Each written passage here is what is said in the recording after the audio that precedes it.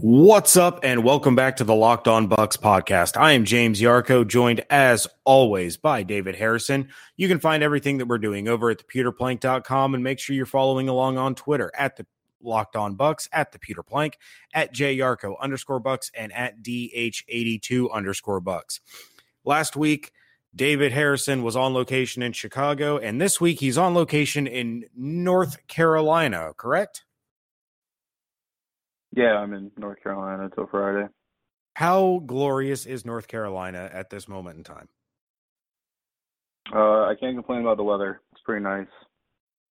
Oh, I'm a little jealous because we're getting 3 inches of snow overnight. Yeah, I heard. I'm a little disappointed though because I was supposed to go home between Chicago and North Carolina, but I wasn't able to because of the storms. So I ended up coming to North Carolina with all the clothes I packed for Chicago, which is not designed for 70-degree weather. Ooh, but I suppose yikes. that's champagne problems, as they would say, right? Yeah, there you go. All right. Well, David, there's a little bit more news to talk about. Real quick, I'm going to recap the Buccaneers free agent haul up to this point, and we're going to have a quick little conversation about what kind of impact they are going to have.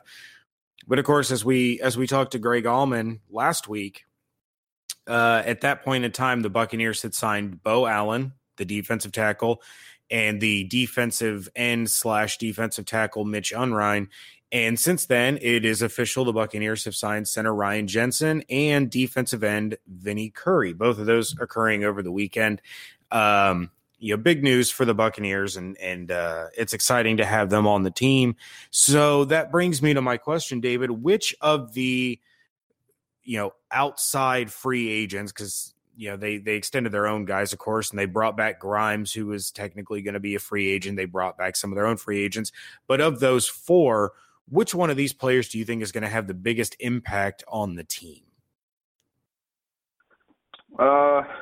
I'm going to say Ryan Jensen, only because, a lot of us gave Dirk Cutter some flack when he had his final press conference from last season and said that, he thought his offensive line was in the top half of the NFL and all that. And I know that Brent Allen wrote a little something about that, and maybe the line was a little bit better than we all gave him credit for, but I think the offensive line was still a concern, and it was good to see them pursue one of the better offensive linemen in the market. I think the best offensive lineman available in this year's market. And I think Jensen's presence is going to do a lot for the Buccaneers running game, for even pass protection. Allowing Ali Marpet to move back over to guard is going to do a lot. And so it's kind of a toss-up, really, because I don't know just yet. None of us really do just how Allen, Unrein, and Curry are all going to get mixed in there.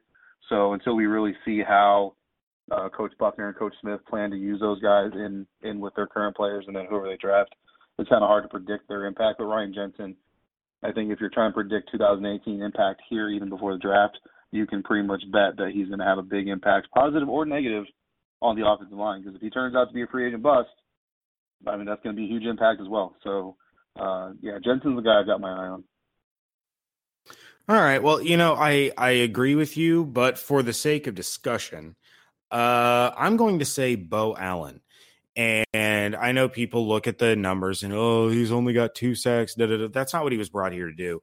Bo Allen was brought in to do basically what Fatty McLazy could not, which is why he's in Cincinnati and tweeting me middle finger emojis. But he's here to take the pressure off Gerald McCoy, to be efficient in run stopping, to help free up McCoy for some one-on-ones and help create that pressure. And as we discussed with Greg Allman, and as I've heard on some other podcasts, I wrote about it on the Pewter Plank, being able to stop the run is going to affect the pass defense. So if Bo Allen comes in and does what he's supposed to do and be, that highest rated run stopping interior defensive lineman that was available on the open market, as Pro Football Focus says that he is. Everybody knows my feelings on Pro Football Focus, but some people take their grading systems, pretty, they weigh it pretty heavily. So for that crowd, he was the highest rated run stopping interior defensive lineman on the open market. So if he comes in and does that, it's taking the pressure off of the linebackers to come up and help. It's taking pressure off of the corners because they're not strapped in coverage anymore, because it's taking more than just the front four to stop the run. It's all, as I said, with the draft and free agency, it's the same. It's the same theory here.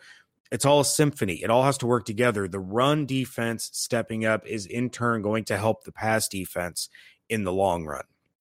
So I feel that Beau Allen is an underrated signing. I think he's going to have a huge impact on the defense. Now, as you pointed out, we don't know if he's going to have some sort of rotational role or if he's going to be kind of that full-time starter, because they don't have Clinton McDonald anymore. I was really hoping they were going to bring back Clinton McDonald, and it does not look like that's going to happen. So now you're looking at Beau Allen. It sounds like they're going to slide Unrein to the interior. And then, of course, you have Curry and Spence and Golston as the ends right now.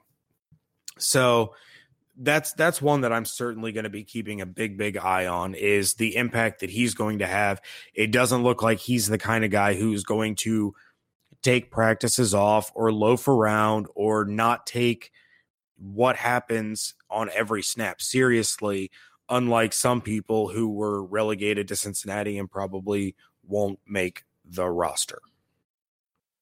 Right. Yeah. No. I mean, Allen was a great pick, and I'll admit, we didn't really put a whole lot of attention on him before the news broke that the Bucs were talking to him, and I think that was kind of across the board with Bucs media. But it's not a slight towards him by any means. Just there were some sexier names out there, and I like what Jason Light has done this offseason. I've been blasted on Twitter for saying as much, and that's fine. But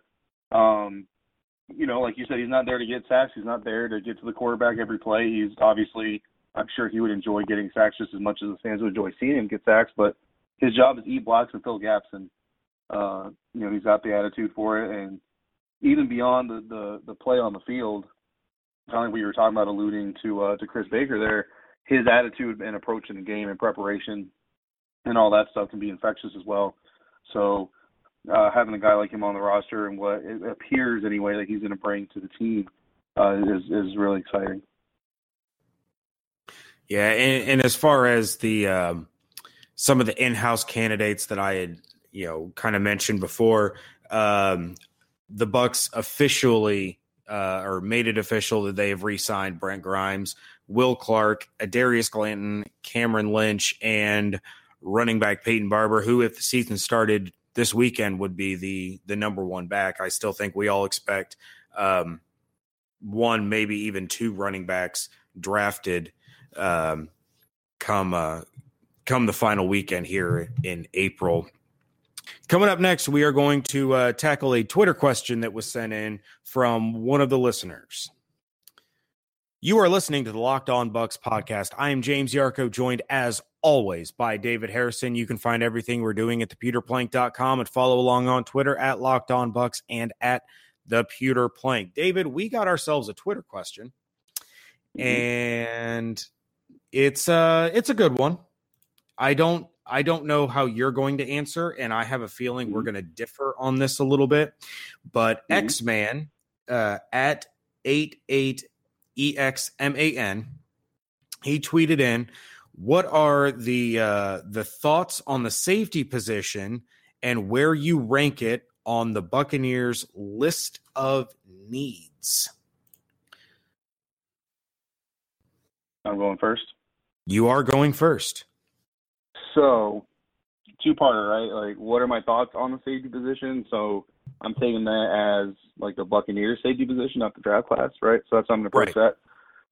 I think Justin Evans obviously had a really solid rookie year, showed a lot of things. He was more versatile than most of us, if not all of us, gave him credit for being when he was drafted. I definitely had him pigeonholed as a thumper, as just a hard-hitting box type of safety.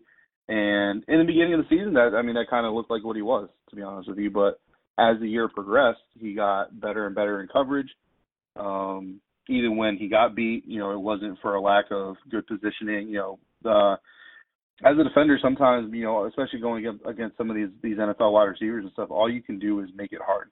But some of these receivers are great for a reason when you're talking about names like Julio Jones and all that. And so, as a rookie, you just got to make sure you're in the right position to make the play that you can make. And if a future Hall of Fame receiver makes a future Hall of Fame type play, I mean, I don't know what you're going to do about that.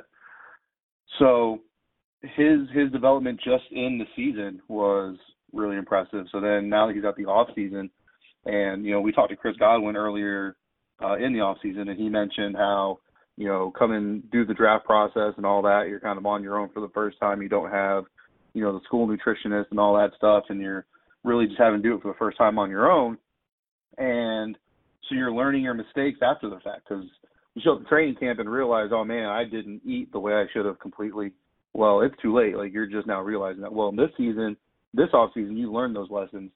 So theoretically speaking, you should be able to come back for your sophomore campaign in a little better conditioning and be able to take advantage of some of the lessons you learned in your rookie year. So I'm really excited to see what he does on the field. And then as far as the next guy, I mean, Conte and Tandy are back. I know that's not going to, boost jersey sales by any means.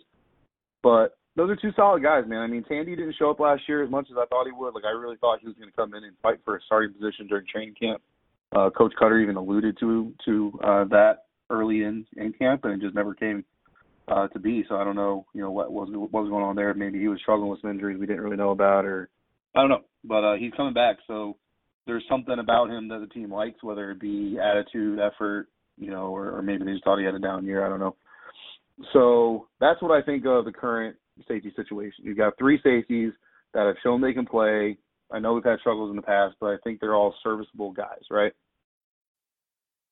So as far as importance in the draft is concerned, I don't really rank position importance. So that's not going to really satisfy this question, I guess. But, like, for me, the trenches, running back, cornerback, and safety, those are the Bucs needs. But they're all the Bucs needs. Like, I don't have – because to me, and I do a lot of mock drafting, so this is kind of why I have this mentality. If I look at safety as their number one need, and then defensive end is their number two need, and then offensive line is their number three need, then when I'm doing like my mock drafts or kind of figuring out what I think might happen or trying to deliver a post on the Peter Plank about what could happen, what I could see happening, I feel like that's going to cause me to kind of start reaching. Like, I'm going to say, okay, if the team's going to take Mika Fitzpatrick when there's a Bradley Chubb on the board, because, well, to me, safety is the most important thing. So I don't really go about ranking needs. I just say that's what all their needs are. So, yeah, safety is definitely a need. But at the end of the day, in my own mind, when you're looking at your draft board, you look at who's available. It's who's the top guy in a position of need. That makes him your most valuable player, so you take him. That's fair. That's fair. And I, by and large, I agree with your assessment of the safeties. I was confused at Tandy's lack of playing time last year. I'm glad to see that he's coming back. But the thing that gets me is the continued, I mean, I'm not surprised by it, but it's the continued hate on Chris Conte. And if people find themselves with the opportunity that they can sit down and they can go back and watch the Bucs games from last year, especially with the All-22, you're going to find that Chris Conte had a pretty solid season. Like, he was not bad. And I was someone who was screaming about how much I wanted him off the team back in 2016 because it seemed like he was just so terrible. And I get it. Perception is reality. And so you have that perception of him. He had some blown coverages. He had some blown plays. And so you just kind of automatically assume that he's always terrible.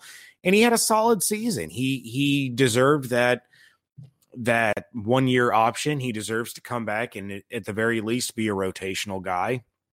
And you and I have been on record multiple times as saying how excited and how happy we are with Justin Evans' progression, and I think he's going to end up being an incredibly valuable asset for this team for years and years to come if he continues on the progression that he started last year. I don't want him to be complacent. I don't want him to think, well, I made some of these great plays last year, I can kind of rest on my laurels here.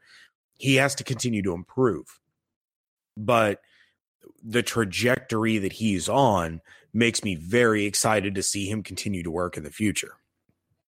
As far as how I see the needs, I went ahead and I ranked the needs in my own personal way. But I agree with what you said, that you don't reach on a player just because he's your biggest need. Like, my number one need for this team is a defensive end. If Chubb is gone, I don't want to see the Bucs pick Arden Key at 7 if Quentin Nelson is sitting there. That just doesn't make any sense. So yeah, you always take the best player available at a position of need.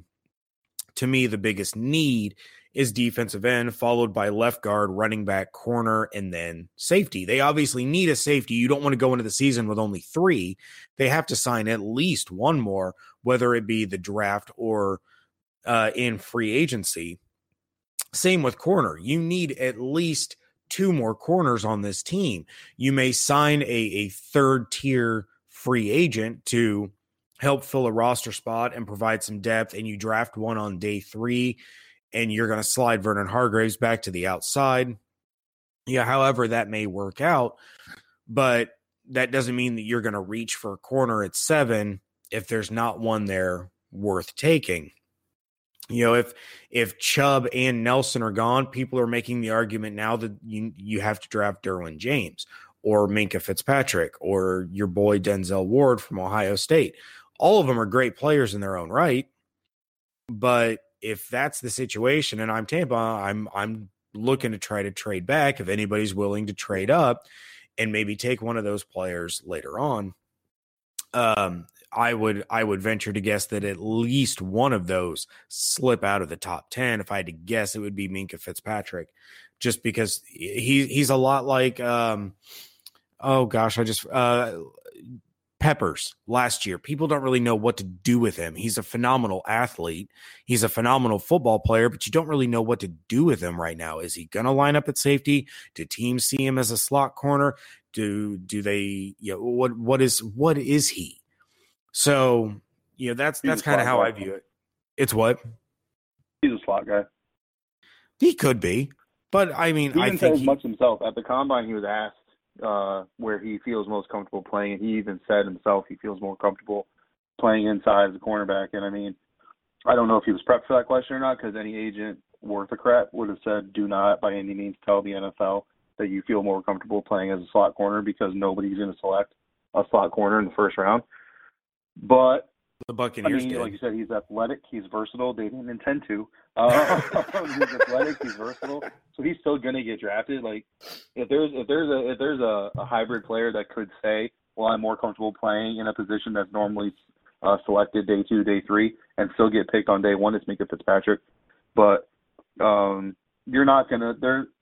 Mock drafts are fun for me because you get to play the what if game, right? You get to live in, like, there's like infinite amounts of NFL universes out there, and each draft class is different. And that's kind of the fun I have out of mock drafts, is you get to play the what if game. Like my first one, it was only 7 picks, but my first one was no trades allowed, and what happens if the Browns don't take a quarterback with either of their first 2 picks. So I get to play that what if game. Well, now I'll go back later and I'll say, okay, what if I'm wrong, and what if Sam Darnold is the Browns pick? I don't think he should be, but this isn't Locked On Browns.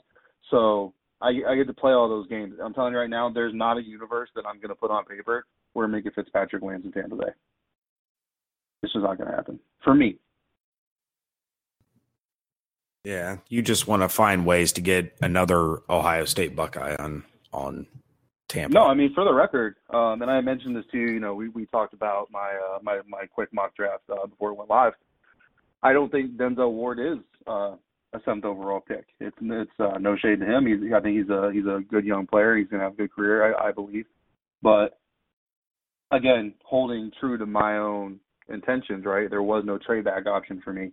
If things go the way that I predict them to go, picks 1 through 6, I would definitely want the Buccaneers to trade back and take a Derwin James, or even take Denzel Ward outside of the top 10. That would be great. But looking at the team needs, looking at who was left on the board, it was between Derwin James and Denzel Ward. And the reason I went with Denzel Ward, which I didn't really elaborate in the piece just because I didn't want to make it 5,000 words, is looking into the second round, third round of safeties, who would pair with Denzel Ward later on as a safety cornerback tandem. Right. Looked better to me than how it would look if we took Derwin James right now and then went in. However, I've already told you, and probably I'll write it eventually someday, but I've actually already have, like, here's my dream scenario for the Buccaneers in the first round. It does involve a trade back, and it also involves the Buccaneers not taking any linemen until at least the third round, which is going to piss a lot of people off. But, again, it's not about reaching and saying, well, Bradley Chubb is gone at number 7. Defensive end pass rusher is the biggest need, so we're going to take Marcus Davenport at number 7. I like Davenport, like everybody else does. I mean, the kid's got a lot of raw ability and raw talent. You don't draft raw talent at number 7. I don't anyway, so I'm not going to. Arden Key, same thing. Superior talent, great athleticism, whatever. He's got a high ceiling, as they say, but the other issues outweigh all those issues. So there's not a pass rusher that I would feel comfortable taking top 10 outside of Bradley Chubb. So if Bradley Chubb is gone, which he will be, he's not. Then the Buccaneers are not getting a pass rusher in the first round, and in the second round, Davenport might slip to that pick in the second round. Arden Key might slip to that position in the second round. Honestly, I wasn't in the interviews and I wasn't in any private conversations with Arden Key, obviously, so I don't know how he presented himself in those. But Arden Key's situations are serious enough for me that I'm not taking him before day 3. And that's not going to happen. Like, he's not going to, you know what I mean? He's not going to be there day 3. But that's just me personally. Do you think Bradley Chubb could be there at pick 7? I think there's a possibility, for sure. There's no chance. I see, and I don't buy into that. The biggest threats to the Buccaneers as far as drafting Bradley Chubb are the Browns at 4 and the Colts at 6. I think the Browns go quarterback 1, Barkley 4, which is fine. I want nothing to do with Saquon Barkley, but that's a conversation for another day because we're starting to run out of time. The Colts at 6, they could take Bradley Chubb. They desperately need Bradley Chubb, but they also desperately need Quentin Nelson. You're not going to go through an entire season of Andrew Luck trying to get healthy again, finally being healthy, getting onto the football field just to have that sieve of an offensive line get him killed again. Well, and there's also the possibility that they try to trade out of that spot again. That's true. Outside of the trade, the way the board sits right now, right? There's no way Bradley Chubb is making it to the Buccaneers because even if you're the Colts, you're right that they do need offensive line help just as much, if not more, than they need defensive line help when you consider the health of Andrew Luck. However, looking at especially the interior line depth in this draft class, there are more. Like I can almost promise you, the Colts are going to have some interior linemen that they have like late first round, early second round grades on. That multiple names are going to be available in the second round when they come back around to pick again. However, looking at the edge rushers in this class, the depth is not nearly as deep, and so passing on an interior lineman, like if Nelson and Chubb are both there for the Colts, the selection is Chubb because you can pass on that interior offensive lineman. Get yourself the best pass rusher in this class by far, and you can come back in the second, third rounds even and get yourself an interior lineman that will still boost your offensive line. But there's no offensive lineman that you're going to get in the second round that's going to be as good as Quentin Nelson. And if I'm Chris Ballard and I am brand new head coach Frank Reich, you don't protect Andrew Luck. I mean, you have to remember they missed on Pugh. They missed on Ryan Jensen. They've actively in free agency been trying to bolster this offensive line and failing to do so. If you do not protect Andrew Luck, you are picking in the top 3 again next year, and you are going to have to take a quarterback. I think that's going to weigh heavily on their minds. And if they don't trade back again, I think it's a lot closer between Nelson and Chubb than many people believe. Now, that's not to say that I 100% am sold on the idea that they will pass on Chubb, but I think the likelihood of it happening is a lot higher than most people do. No, and you could definitely be right. Like the what you're saying makes sense, and it's definitely reasonable to see the Colts going that way. The Colts obviously made their offensive line a priority this offseason, as they should have. I look at the gap between like Nelson and Davenport or Nelson and Key. There's a lot of other guys out there who, man, his name is slipping from my head right now. The guy out of Boston, Landry, like Nelson and Landry, like those are good pairings. Well, there's that kid out of Oklahoma that I'm not even going to attempt to pronounce his name. But that pairing to me just isn't as good as what they could get with Bradley Chubb and another interior lineman, because again, it's not just about pass protection either. You know what I mean? I don't know what they're going to do at running back just yet, but in theory, they're probably going to draft a running back. There's still some free agent running backs out there available they can go after. But the better your running game is, the more your quarterback is going to get protected just via the running game being a viable threat. So it all intertwines, right? But I'll tell you now, like if Nelson and Chubb are on the board and the Colts go with Nelson, then I have to believe somewhere Jim Irsay was like, we're protecting Andrew no matter what. And that decision was kind of taken out of Ballard's hands. But that's my own personal belief. I'm all about protecting the quarterback. However, like I said, when you have an offensive line class that's as deep as this one is, which is not the deepest in the world, don't get me wrong, but it's definitely deeper than the pass rushing classes, you can't pass up that top pass rusher. Well, we will certainly have more draft discussions and draft debates coming up here in the next couple weeks, because when this podcast drops, we are 5 weeks and 1 day away from the first round of the NFL draft. So, football Christmas, which is odd because that would mean Christmas comes like a month after New Year's. I'm down with that. That's why football is great. There is no off season. But until then, make sure that you're checking out everything that we are doing over at thepewterplank.com. We're doing a profile on each of those 4 free agents that I mentioned at the beginning of the episode, so you can kind of get to know them a little bit better. And then coming up, we are going to be featuring a prospect a day all the way up until the NFL draft kicks off. So you're definitely going to want to check out all of those profiles, all of those prospects, get familiar with some of these names, because chances are some of them are going to end up being Buccaneers for sure. Make sure you're following along on Twitter at Locked On Bucs, at the Pewter Plank. I am at JYarko_Bucs, and David is at DH82_Bucs.